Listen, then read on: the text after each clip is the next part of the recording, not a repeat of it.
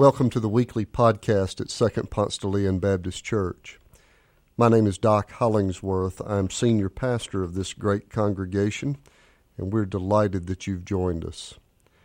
Our prayer for you is that as you listen to this message, you might feel closer to God and closer to God's hope for you.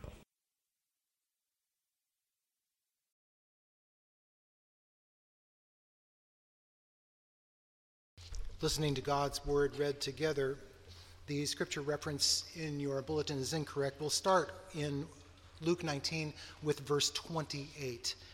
Luke 19, 28 to 42. If you happen to be following us along in a Pew Bible, you can find that passage on page 882. Listen to the word of God. After he had said this, he went on ahead, going up to Jerusalem. When he had come near Bethphage and Bethany, at the place called the Mount of Olives, he sent two of the disciples, saying, "Go into the village ahead of you, and as you enter it, you will find tied there a colt that has never been ridden. Untie it and bring it here. If anyone asks you, 'Why are you untying it?' just say this, 'The Lord needs it.'" So those who were sent departed and found it as he had told them. As they were untying the colt, its owners asked them, "Why are you untying the colt?" They said, "The Lord needs it."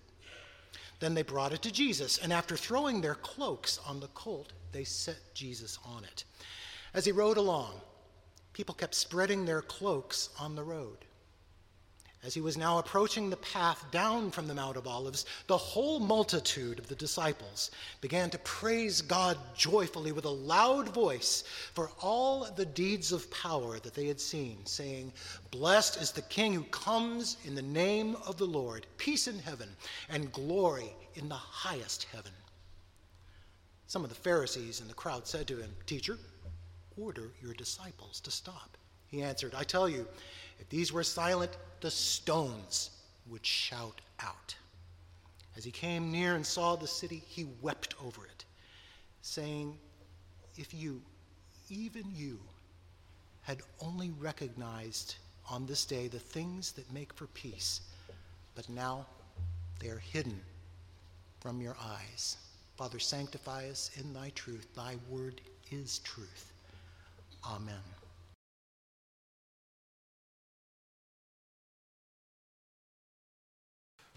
Rick Rogers, it's good to have the orchestra back. Amen. I have missed y'all 2 years since this orchestra has been here, and I didn't realize how much I missed it until you played today. Thank you. If you've been around a church any at all, you've probably heard a story Jesus tells about a man going from Jerusalem to Jericho, and he falls among thieves. He ends up roadside, beaten up pretty badly until a Samaritan comes to help. Well, in today's story, it might be that Jesus is trying to reverse the theme of street violence, because in our story today from Luke chapter 19, Jesus is traveling the other direction on the same road. He's traveling from Jericho to Jerusalem. And as you know, Luke is structured as a travelogue. Pay attention to the map when you're reading Luke. And the story moves as Jesus moves from one place to another. And it's all moving in one direction to Jerusalem. The whole story is moving toward a cross and an empty tomb. All along in Luke's travel narrative is taking us to this week, this Holy Week we enter into today. Theologian Martin Kaler famously described a gospel as a passion narrative with an extended introduction. That is, most of the attention of any gospel is this week. The magic of this week that we're starting today. And in our scripture today, and in Luke's travelogue that gets us here, we are in the story in Luke today, the Sunday before Easter. Holy Week still to come. Jesus is still on the way to Jerusalem. Jesus hasn't quite yet made it. He's left Jericho, heading to Jerusalem. It's about 22 miles. That's a pretty good haul on foot. And by the time we get to our story, chapter 19, he's a mile and a half or so out of town. He's made it to the Mount of Olives, to the towns of Bethpage and Bethany. As I said, mile and a half or so out of town. And Bethany, this community up on a hill outside Jerusalem that overlooks, the name means house of the poor or house of the afflicted. Hold on to that. It could be on the test. It might come up again. Bethany, house of the poor. Well, maybe it should be no surprise that a man fell among thieves on a road with a bunch of poor people, right? Rough neighborhood, lots of poverty. Until somebody takes care of the poor people in Bethany, I guess we're going to keep having this problem. Can you imagine the ancient pundits on both sides of this issue arguing about it in the news, spinning this story about violence on this road? One yelling, "We need elected officials who will bring social programs to Bethany, take care of generational and systemic poverty." The other side insisting we need more police officers, a bigger police presence on that road from Jerusalem to Jericho. That will keep the robbers at bay. That's what we need. New leadership's what we need. New power in government will change everything. We'll have peace at last if we can just elect the right people. It's the cry of every election. And hold on to this. It is at the heart of this story. So Jesus has gotten to within a mile and a half of the journey's end. He sends 2 disciples in the nearby towns to get a colt. Some of the disciples put their cloaks up on the colt's back to make kind of a makeshift saddle.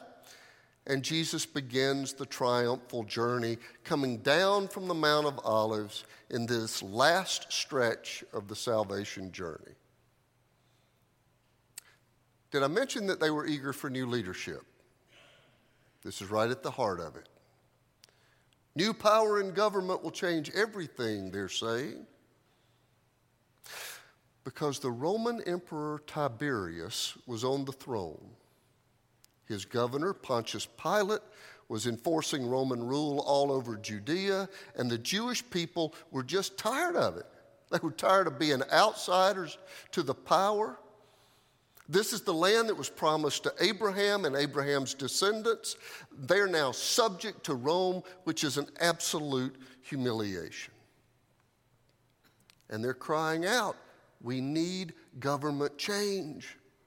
New leadership in government will change this situation.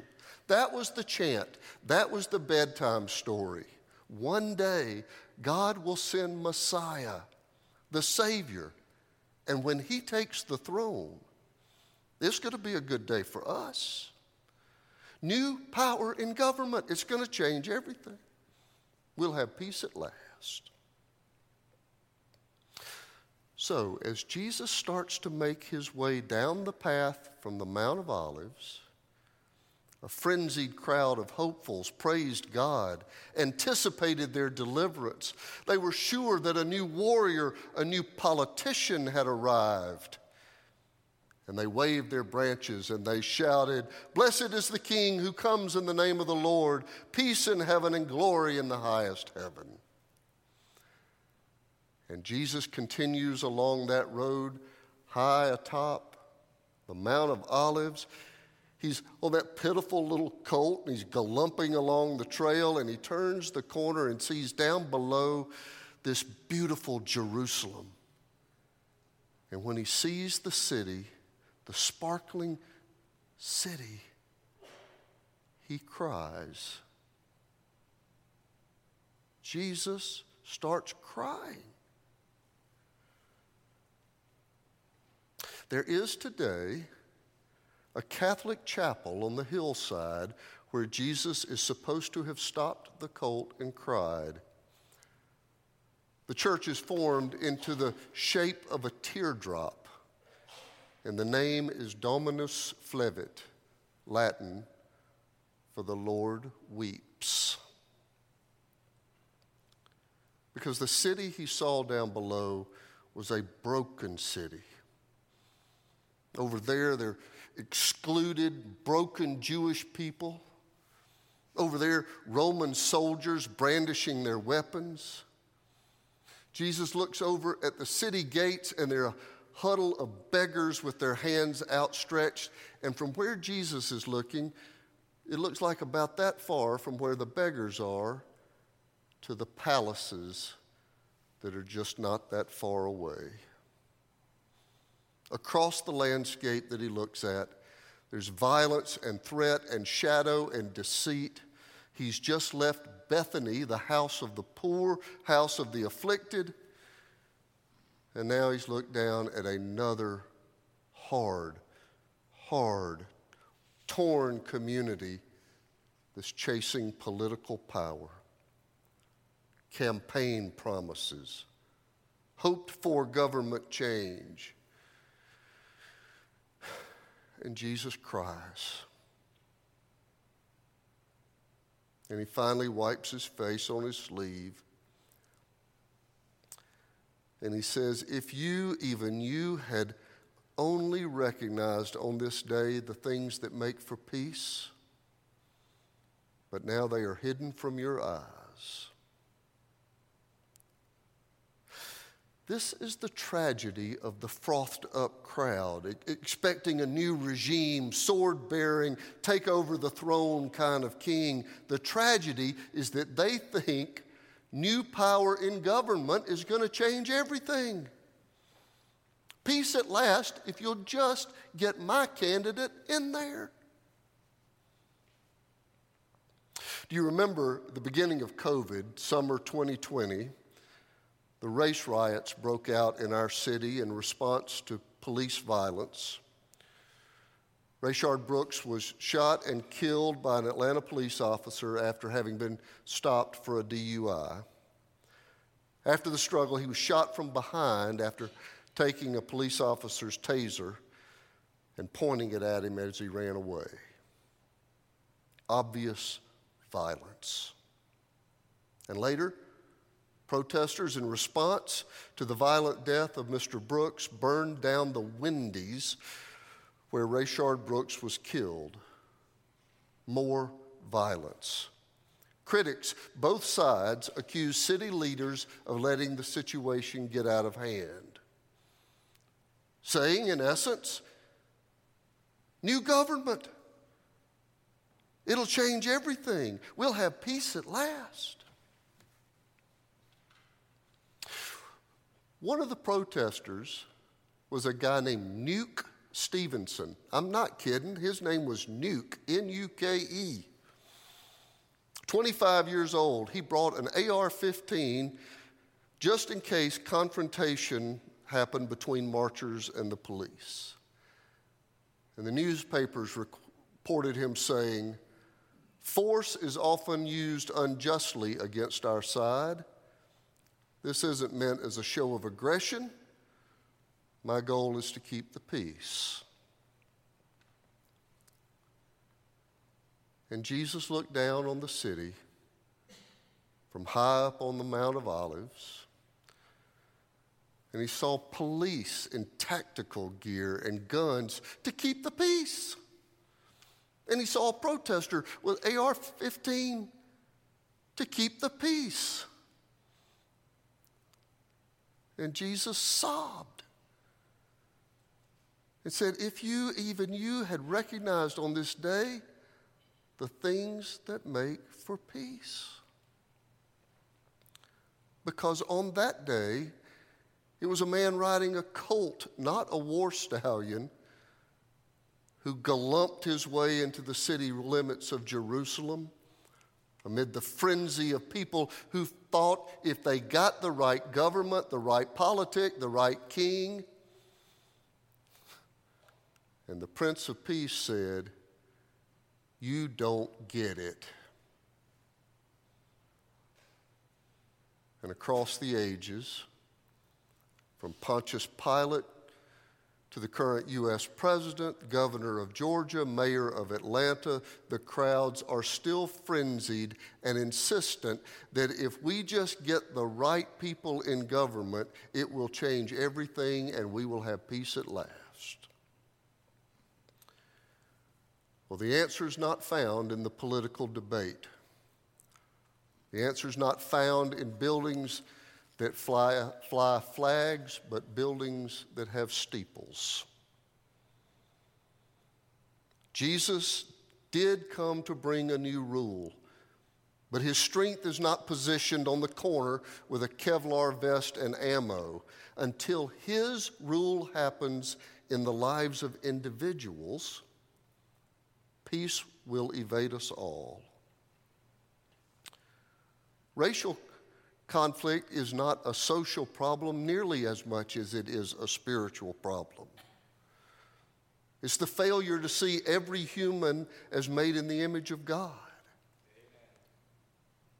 Violence is an outward expression of an inward reality.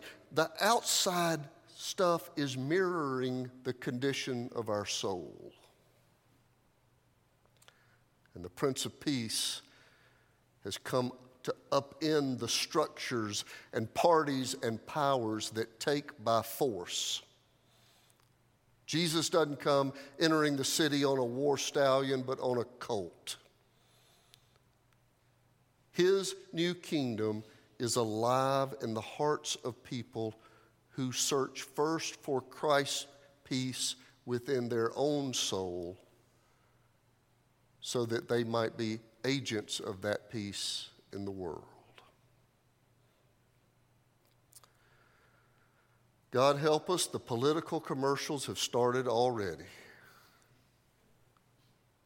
The news outlets will offer us 24-hour coverage of the next election cycle, national, state, and city.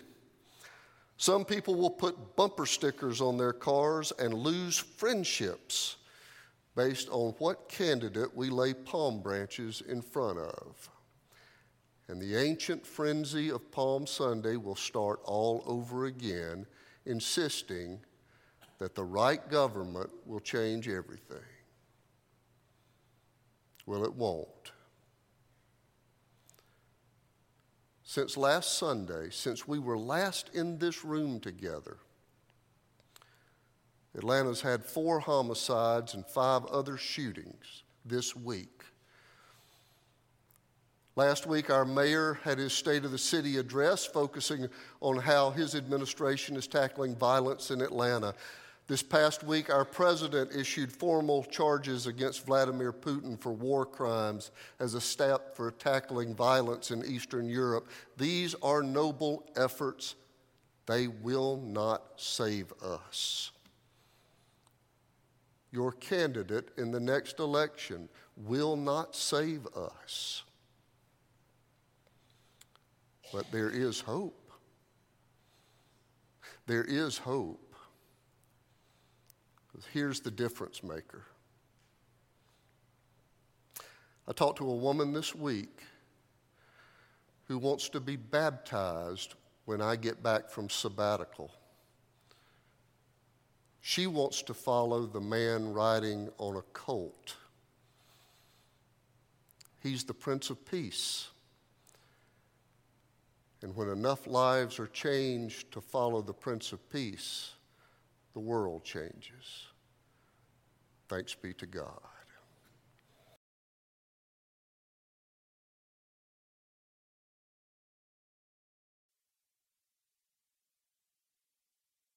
Thanks for joining us. If you live in the Atlanta area or visiting Atlanta, come and worship with us in person on Sundays at Second Ponce de Leon Baptist Church.